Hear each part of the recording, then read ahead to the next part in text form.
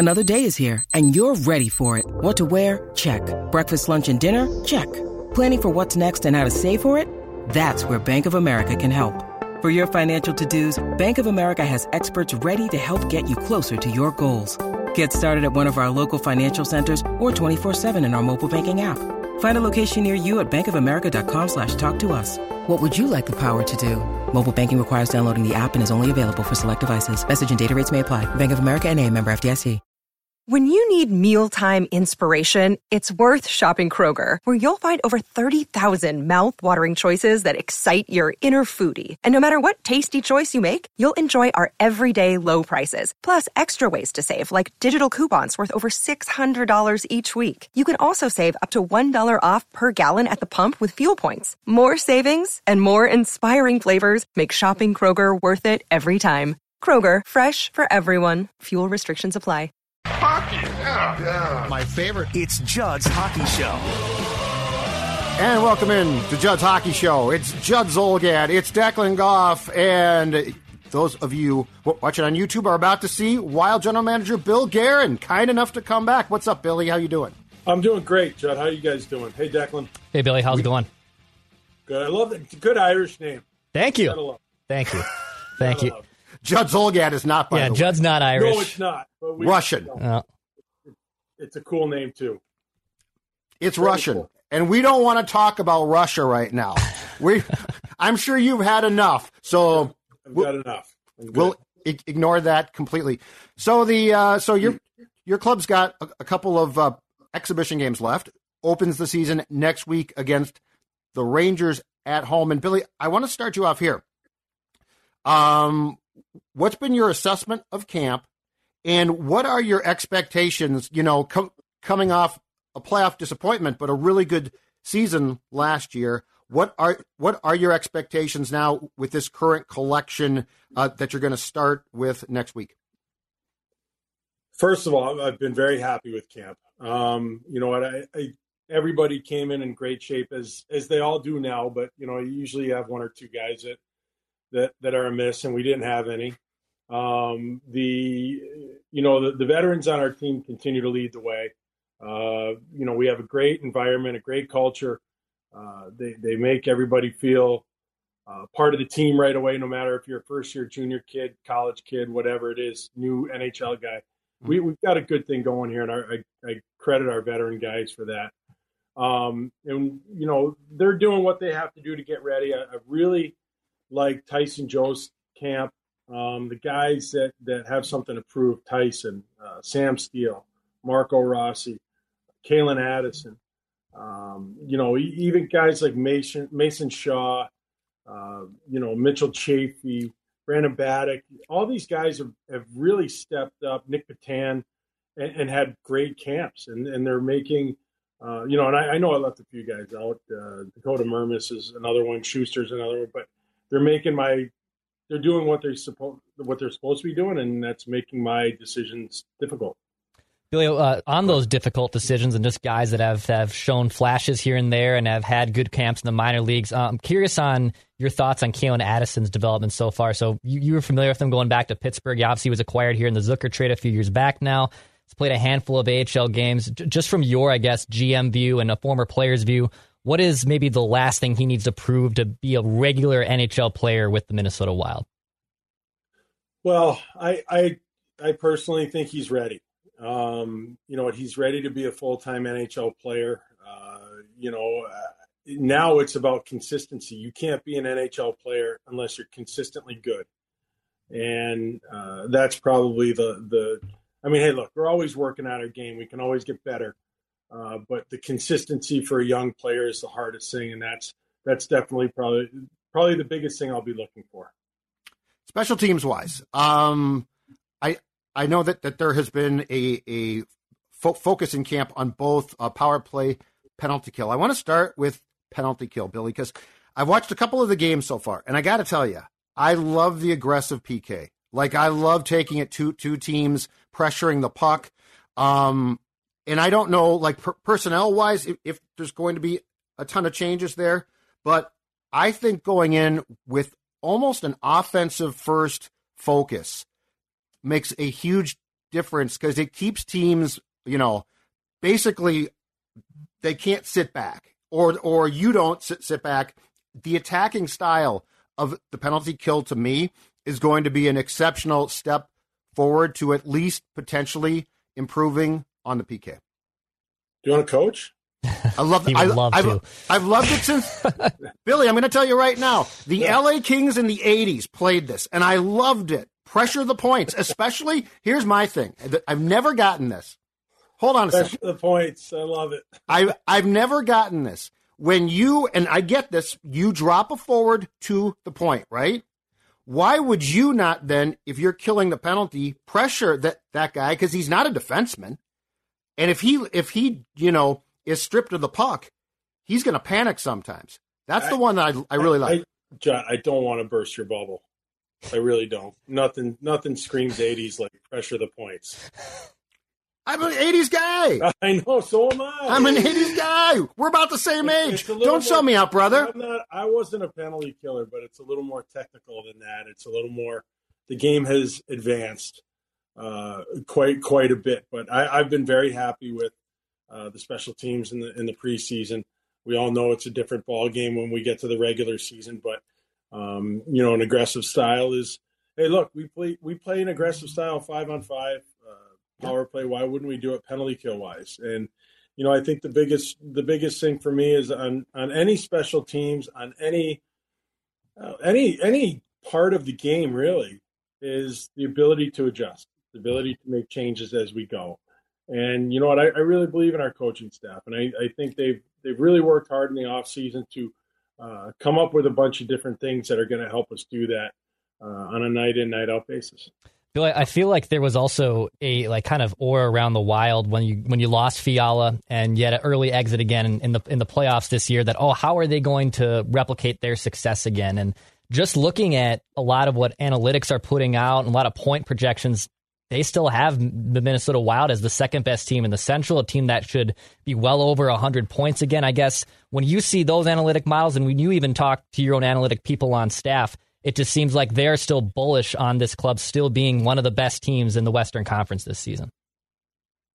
I mean, hey, that's their analytical breakdown of our team. Then that's great. We have to play the games, so we'll find out. But I'm a big believer in this team, and I know we've lost some people to other teams along the way, but that doesn't matter to me. That's an opportunity for somebody else. It was never a one-man show. Hey, you know what? You move on. Like, you think the Colorado Avalanche are going to stop because they lost Nazem Kadri? Like, this happens every year. It's not that big a deal. Let's just move on and play hockey. So, those are nice things to be pointed out. But like I always say, you got to play the games. Boldy looks bigger and better just from what I've seen. Do you see a guy that put on some positive pounds? Because he looks like he's transitioning even more so into that, power forward like type of look, and I love his style of play. Yeah, I do too. I mean, everybody wants to play with a guy like Matt because he creates room, he makes plays, he puts the puck in the right places. It's not just about weight. That's again, Judd. We're going back to the '80s. Come on.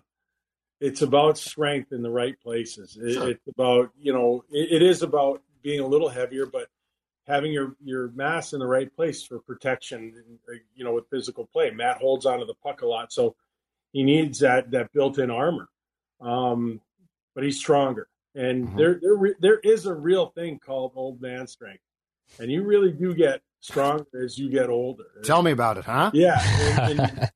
And even though Matt's in the NHL, he's still a young man, and he's still developing, physically. And a lot of these guys are. So there's still a lot of room for improvement. But he has definitely obviously had a good summer. Billy, curious on the goaltending split here. So Marc-Andre Fleury now coming back to the Wild. You bring in Gustafsson to back him up. Cam Talbot's out as well. Is the thought process here, I know Marc-Andre said he likes to play a lot. Is the thought process here to have a maybe 60-40 split? Like, what is kind of your thought process of how you'd like these goaltending tandems be deployed throughout the regular season? Yeah, you know what? I don't want to just, get stuck on a number or percentage or whatever. It's really more, we just have to look at the schedule well in advance and really manage the goalie's work rest ratio. I mean, Flowers a little bit older, but he's in fantastic shape. He plays better when he's playing a lot, but we also have to make sure that Gus is getting the time that he needs. He hasn't played a ton in the league. We need to get him in games. We need to get him kind of connecting with our team and our defensemen and getting on the same page. But I've been very happy with both of them through this far in training camp. So, Bill, what's a fair total of games to ask Flower to play, do you think? Like, what's a ballpark of what you think is probably fair at his age? Yeah, I'd probably say 55, right and around there. But I like, again, don't hold me to a number. I don't know what it's going to be. It's, I'm just answering your question, man. Yeah, I got you. Okay. No, it's really, what, it could be 50, could be 55. I don't know. Could be 57. I think the most important thing is that you look at where he's going to carry a heavy workload and where he's going to get all his rest. Mm-hmm. Marco Rossi, the topic du jour. I see where we are recording this on Thursday before the Blackhawks preseason game. I saw a line combination for tonight because Hartman is not playing, that he's going to be centering the first line. Does he have the club made? And if so, what are right now, currently, not in 3 months, not in 2 months, the expectations there that would be considered fair for him? No, it doesn't have the club made. This is just a good opportunity for him. Hartsy's not playing tonight, and I think Marco's done a very good job of playing the role that he's been in with, Dewey and Dewey. And, I think tonight's just a good, like I said, a good opportunity for him. So, let's let him enjoy this, try to make some plays, and, hey, you know what, let's see how it goes. But, expectations, again, kind of like Yadi, Marco's doing all the right things. He's at a very good camp, doing all the right things. Can you do it consistently? Can you do it 8 out of 10 games? Can you do it? Then can you do it 9 out of 10? Then can you put a stretch of 20 good games together? Like, these are all things that, and this is probably the toughest thing for a young player, is to really gain that consistency.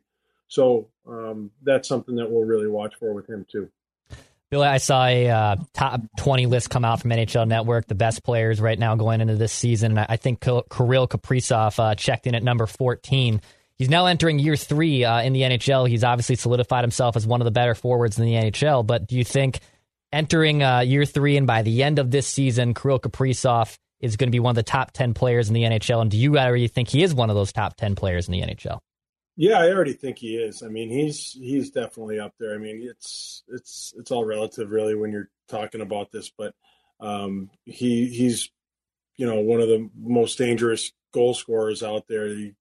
100-something points last year, and only his second year. I mean, he really can do it all. Like, he's a very, very good player, and I think even from by last year's standards, there's more. There has been, I think, in the last month or so, speculation that you might not be done yet and might be trying to find one more potential forward who can score some goals. Are you still examining your options there? And do you think there's a decent chance that there's an addition before opening night, or is that probably a long shot? No, I think it's a real long shot. You know what, to be honest with you, I've heard that, and yeah, I mean, everybody wants to add scoring. There's always a price to get it. But to be quite honest with you, with the camps that Tyson Jost is having, and Sam Steele, Marco, Patan, maybe we have it, and maybe we can hold on and stay flexible and keep our cap space. That would be that would be nice too. The one thing, and I've always said it, we're not going to rush in to do something just to do it. We're going to make, a calculated move, and being patient is always, better than rushing into it. Bill, how much do you think this team learned from last spring? Like, because you have this, it feels like that you have a team that you like a lot. So like the room's in good shape. It feels like it came together. But just as far as that, next gear for playoffs, how much do you think that the veterans, especially, I guess, as well, took away from that disappointing experience and can translate now to potential success this season? Well, I think they took away a lot. And you know what? It takes a lot more than just being really pissed off. Like that doesn't, we're all pissed off. Mm-hmm. We're all mad. Like that's not enough though. You really have to learn. You have to dive into the problem and figure out what happened as a team and as an individual. You know what? Where do we have to get better? Where can we get better? And that only comes with experience. This is not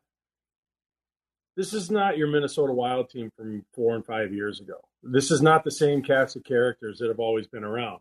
Yeah. So I actually kind of get a little pissed off because this is really the first time that this group of guys has been able to do what they can do. And you know what? It's been pretty good the last 2 years. Mm-hmm. There are a lot of teams that have been out in the first round. It just happens. But the most important thing is that we learn and we get better for it. What do you particularly like about this collection, Bill? I mean, most of them now for the last few years has mostly remained the same. Some, guys come and go a little bit here and there. But what is it about maybe this group from last season and now carrying over to this season that really kind of stands out to you, that it has a different vibe and a different feel to it? Well, we've kind of gotten to the point. It doesn't matter about the changes. Like guys are going to come and guys are going to go. The culture remains the same. And the message is going to be the same, is that we're here to win, and the players are driving that. And you know what? These guys care. They really do. And they don't just want to win. They're doing what they have to do in order to win. Last thing off the playoff loss, Billy. What do you think that Dean and his staff learned too? Because it did seem like, and it's been, pointed out a few times, that there could have probably been some earlier adjustments in certain cases that there weren't. And for him, I'm sure, just like for a bunch of the players coaching in the playoffs, it was somewhat of a learning experience. What do you think the staff took away from that series? Well, it's just like the players. You know what? Analyze what could have, what could have gone better. What could we have done better? What could we have done differently? And that goes for me too. What could I have done differently? Trade wise, or suggest lineups, or this or that. I mean, I take responsibility as well. This isn't just on just the players. It's on the coaches and it's on me too. Mm-hmm. And we all have to get better. We all have to learn. But I do think that everybody has really made a conscious effort to kind of figure that out. And my message to the guys this year is we need to take a step. Mm-hmm. And that requires more commitment, more dedication, more sacrifice, and more focus. And you know what? Winning hurts. And we've got to go. Sometimes you have to go through a little pain to get there. You can ask, you know what? Don't forget. Just look back and look at the Tampa Bay Lightning. They haven't won every year for 10 years. Right. They got swept by Columbus. They've missed the playoffs. They got into the conference finals, and then they missed the playoffs again. Like, it's not all perfect everywhere. So you got to remember that. Playoffs are tough too. I mean, that's the thing. It's hard. not. There are good teams out there. Exactly. Last thing for you, sir. I just want you to know my hockey fandom, my roots are very much where you said 80s, early 90s. This is a Mike Modano card. So I just want you to know when I talk about pressuring the puck, it comes from a place of love for the 21-team National Hockey League. And by the way, if I could go back, I would right now. 21 teams, fantastic. You'd go back to man-on-man coverage in the D zone, wood stick. Espo for you, okay? And no curve. That's a great card. I got a little Espo for you as well. All right? I mean, this is where it's at. The golden era. I want to go back to Steel Blades, too. The gold. You know what? I just missed them. I just missed Steel Blades. Damn it. All right, Bill. Thank you. See you at the rink. Guys. Appreciate it. Thanks, Great Billy. stuff. Appreciate it. Appreciate it. I just wanted to show him. I want to show him. I know. You two could have. I could have just hopped off the mic, and you two could have talked about 80s hockey for like we're 45 at the same age. minutes. Yeah. I loved how he put his head down at one point. Okay, so last thing he said I thought was really intriguing, Dex, if we can just react to him for a second here. I love the fact that, and he's right, this team needs to take a step. Now, are they going to be as successful points-wise as they were last year, 113?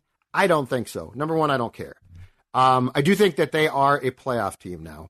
And I love the fact that he talked about what we talked about in the playoffs last year, which is it's tough. It's really tough. While it's going on, it's not fun. Like, it's tough. Then if you win, it's great. But I think that I think he's got the room in the team and the roster where he wants it, or it's certainly very close now, which he didn't have. I do think that there were a lot of people, including the coach, who probably can, and seems like they did, hopefully, take a lot from the loss in 5 games. That's the key to me. A couple things that stood out from our conversation there. Number one, yes, the learning. What did you learn there? Not just, bad luck. We just got beat by a hot goaltender. If we took those shot attempts and did it again, I bet we win. There's no excuse making, which I love that there was accountability held there from Bill and from obviously the coaching staff, and obviously without us talking to Dean or knowing what's happening on the coaching side. I like that Bill basically said, like, is there things I'm not doing right? Are there things that I'm not communicating to the staff on down? I think Billy probably had more of a hands-off approach to let the coaches coach, as Lou Nanny always loves to say. But I also know he probably thinks I probably could have stepped in here and there and provided this type of input. And that's all about learning on it. The second part, which is I think some Wild fans might get hung up on and sometimes roll their eyes at, what he just said, and I even wrote it down verbatim, this is not your same Wild team from 4 or 5 years ago. That's basically a shot at the former group that everyone loved to talk about, and we're so sad to see them go. Bill Guerin knows that this team is better without them, and that is why it was so important and why it was worth the risk of trading those players, buying out those players, doing all those necessary steps, because the Wild would be better for it. And you can hear it in his voice. I get pissed off talking about this all the time, but it's because people keep asking and probably pontificating on the fact of, but what if this person was here? Remember how it was when it wasn't great. It felt woefully short. I think what he does not like, and I don't blame him, but it's natural of fans, so I don't blame them. I think what ticks him off the most is this typical Wild, they got into the playoffs and they lost again. And he's like, no, this is a different team. But I get both sides here. Yep. I get he's right. A lot of guys, the majority of guys are gone. But fans, much like with the Twins, right? Mm-hmm. Like 18 consecutive playoff defeats goes back to what? 2004. 2004 has nothing to do with now. But I also get fans are tired of this. So I get it cuts both ways. But I do think that he is... I love where he's coming from and saying, basically, I think, I blew that locker room up for a reason, and we're going to get to where we're going. Now, time will tell on that. We have no idea. But, yeah, I love the mentality. And again, Dex, I think the most important thing is, if nothing else, what did you learn? Like, if that blew, because it felt like the previous group never learned anything. In fact, they regressed, didn't they? If this group learned, if Dean learned, if Boldy learned, Kaprizov, the whole group, then you know what? Then it was a painful first-round exit, but you benefited from it. And that's my problem in sports. Too often, it feels like teams are like, no, this is how we do things, and we're going to continue. Mm-hmm. The smart teams are like, oh, hell no. Oh, right. No, we saw this. And next time around, we're going to make sure that we give ourselves the chance for it to be different. Absolutely. Yeah, that's what losing and that's what learning from it goes. And I get Bill's frustration of same old Wild. I mean, it's different, but it's similar, to the end of the Twins runs of division titles from, 10 years ago where they got in the playoffs 6 times and they had absolutely nothing to show for it. Now at least the Wild can figure out a way to win a damn playoff game here and there, and at least make the series interesting. But it's in that same nebulum of great regular season team falls woefully short in the postseason, and it's up to them to fix it. And and that's why I was curious on his thoughts just on the analytic approach, because just about every analytic model that I see has the Wild as a 100+ point team in second place in the Central. And I feel like when they let go of Fiala and they basically stood pat this offseason, I think my expectations from seeing those projections was it was going to say about a 90 to 95 point team that's probably a wild card team in. And that's not what these models are saying. These models are saying, no, this team won't just be a wild card team. They have a threat to be right behind Colorado in the Central. So I've seen the same thing. I guess I have different thoughts about it. The first thing comes down to one thing to me, goaltending. Yeah. It's a wild card. And if Fleury can play 55 games, 56 games, that means he's playing pretty damn well, right? Mm-hmm. That's fine. Mm-hmm. That's fantastic. Gustafsson, we don't know. We just don't know. And so goaltending to me is a huge question mark. Because if Fleury regresses, and last year is weird because he played so much of the year with a terrible Blackhawks team that I don't feel it's fair to hold that against him. So now he's with a good team. Gustafsson, I have no idea. I have no clue. I saw him play in a part of an exhibition game. He played really well, but that is, again, a preseason game. So goaltending is my question. I think the blue line's pretty damn strong. How did it sit with you that with the season starting next week, he didn't guarantee Marco Rossi a roster spot? Well, I'm curious. I would like for him to make this roster. And at the end of the day, I do tend to side with more of the management and more of a transparent approach like that from Guerin, who basically just says, hey, he has the talent. I've seen it, but can you string together all these little things that go right over our heads? That you see a guy, taking up a roster spot, and you just think, well, that player's clearly worse than this hot young prospect that's coming up. But there's a reason he's there over the other guy for now. I think Marco Rossi probably makes this roster. If he doesn't and plays 20 games in the AHL to start the season, I'm also not going to be completely crippled by that fact. And I don't think most fans would be completely shocked by that either. I'm curious when he gets here, how long does he stay here? And where does he fit into this roster? Because with Hartman getting the night off and Rossi getting this is clearly a Rossi chance to prove himself. This game, how he plays in the Thursday night exhibition, because we're recording this on a Thursday afternoon, it's probably going to tell his fate. This is a pretty big prove it game, and the last impression that he can make, in my opinion, that will solidify his chances of making this roster. I think my feeling is this, especially with because my expectations are that this is a playoff team, but I don't think that this is a Stanley Cup team. At least not to start the season. My Rossi feeling is what you said, which is if he makes the team, I want him to stay. So what I don't want is for him to make the team and be a bubble guy. And then he struggles and they're like, whoa, this isn't working. And then you start that bouncing up and down, right? This is not a kid I want that with. So I do think that there is, I do think being a first round pick, that there is pressure on him to succeed for sure. Ideally, I would like to see him stick and just stick through the entire year and years thereafter. But I guess if they have any doubt about it, I also don't want him to start because I personally hate, especially for a kid like this, the roller coaster, right? Mm-hmm. Now he's back. Okay, this is going to solve it. Now he's back to Iowa. So I want that. I think Guerin is telling the complete and utter truth on this, and it's your guy. So Tyson Jost. Uh-huh. You talked pretty highly about him, if I recall correctly, when they made the trade, sending Sturm to Colorado last year, because he was a guy who hadn't gotten a chance. And you didn't know, and he probably left college a year early at least, so he pressured himself a little bit as well. But I think Jost is a guy that they have been impressed by, and I wonder if he isn't going to end up being a top 6 guy consistently by December. Yeah, they're going to give him a shot, and they should. That's what I wanted to see. I mean, he clearly can play fourth line. That's fine. You can find guys to play fourth line.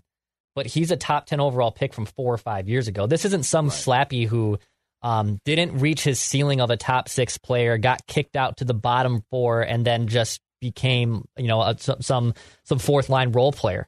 This is a dude that really hasn't had the opportunity to even play in the top 6. He was in such a logjam in Colorado, and good. Like I don't fault Colorado for not putting Tyson Jost in the top 6. Like, why would they? Right? They had insane center depth, and they didn't need him up there. But I'd rather them figure out if they have it with Tyson Jost over taking a waiver claim over someone who's going to make $4 to $5 million and take up the vast majority of that salary cap space, because it also just makes fiscal sense to ride out with Tyson Jost. When you're building out and you're in a salary cap league like this, it is so important to have the right salary cap spots built around certain positions. They aren't paying a lot in goaltending. Yes, those buyouts are really hurting them, so that's just a loss there. But then how do you build out the rest of your roster, and how do you get the maximizing of it from a salary cap side? And I do think there is something to Tyson Jost's game. I'm curious to watch him play this year. Last thought. On the cap hits, okay? Parise and Suter cap hits, which we have talked about 1,000 times on JHS. So thinking through this out loud, all right? Yes, it hurts. I get it. You are basically freezing up cash that could be used on free agents and extensions and blah, blah, blah. But that being said, is it the worst thing? Because I will say this, and we've learned this in this town a few times now. Going out and having cap space and or just salary to spend and getting free agents here doesn't work. Like, it's not guaranteed. It can help, but it's not guaranteed to work, right? So I wonder in some ways if this is actually as the not long-term play, but just the next few years play.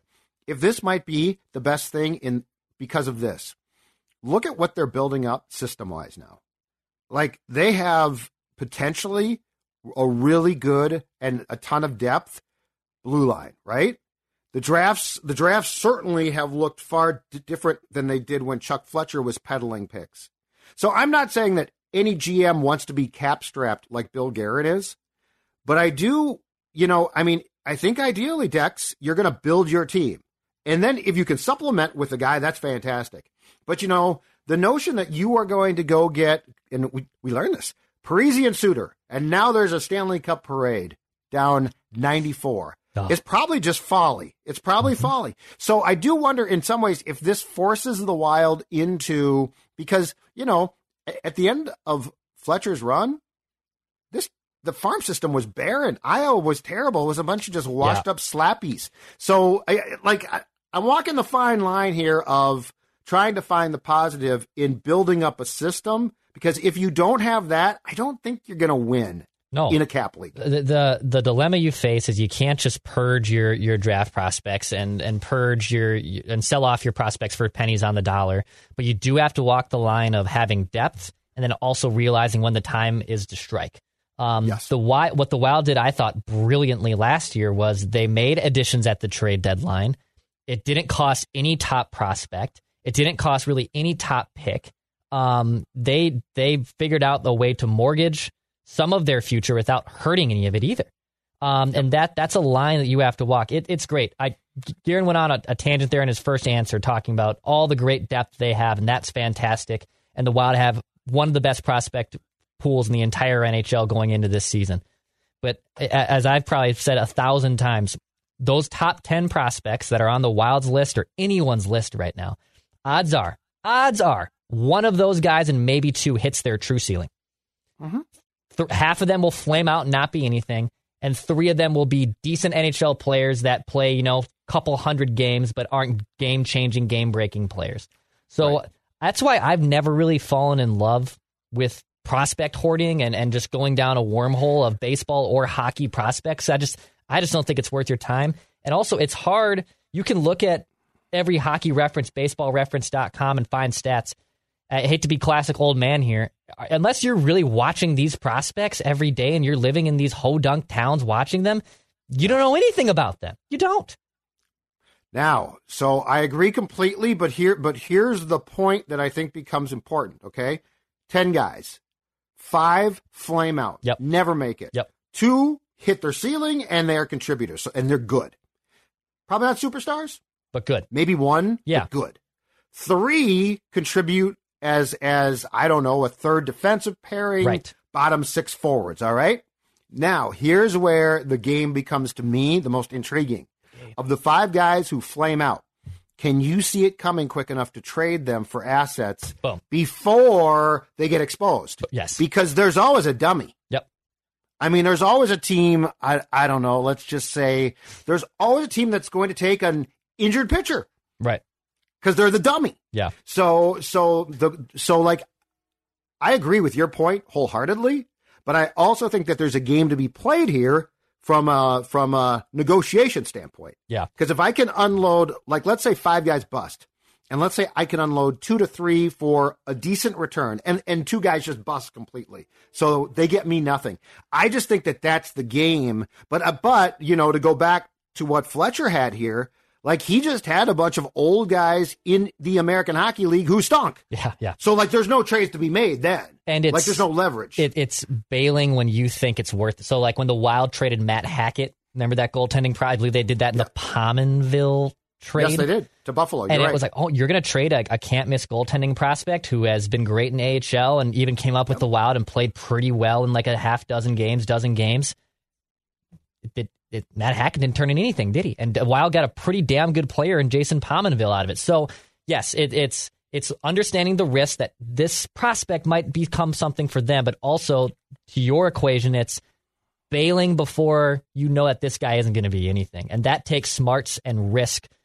Yes. Greater beyond even you and I, who pretend that we love to know things. And I love that Garen asked you if you wanted to be a coach. I love, and then he insulted my love of 80s hockey. Yes, he did. I love it. Should have showed him some of my sticks I got from the. I mean, come on, Billy. Come on, Billy G. All right, we're done. Dex, take us home, and we will be back, obviously, again, probably early. Yeah. Next week, if nothing else, then to just do a season preview. About to say, took the words out of my mouth. I'm pretty sure a team little season preview for the Wild, because they do open their regular season 1 week from today. Gilbert Perreault. Look at this. Look at Judd and his cards. Phil Esposito. Let's see what else we got here. Dino Ciccarelli. Okay. Uh-huh. Yeah. 80s, baby. Before Judd 80s. literally takes up the next half hour showing Johnny you his Boatwright. cards and God knows what else, hit the subscribe button. Daily Minnesota Sports Entertainment. This is Judd's Hockey Show. Rate, subscribe. We're on Apple, Spotify, ScoreNorth.com. And, of course, Pass, Shoot, Score.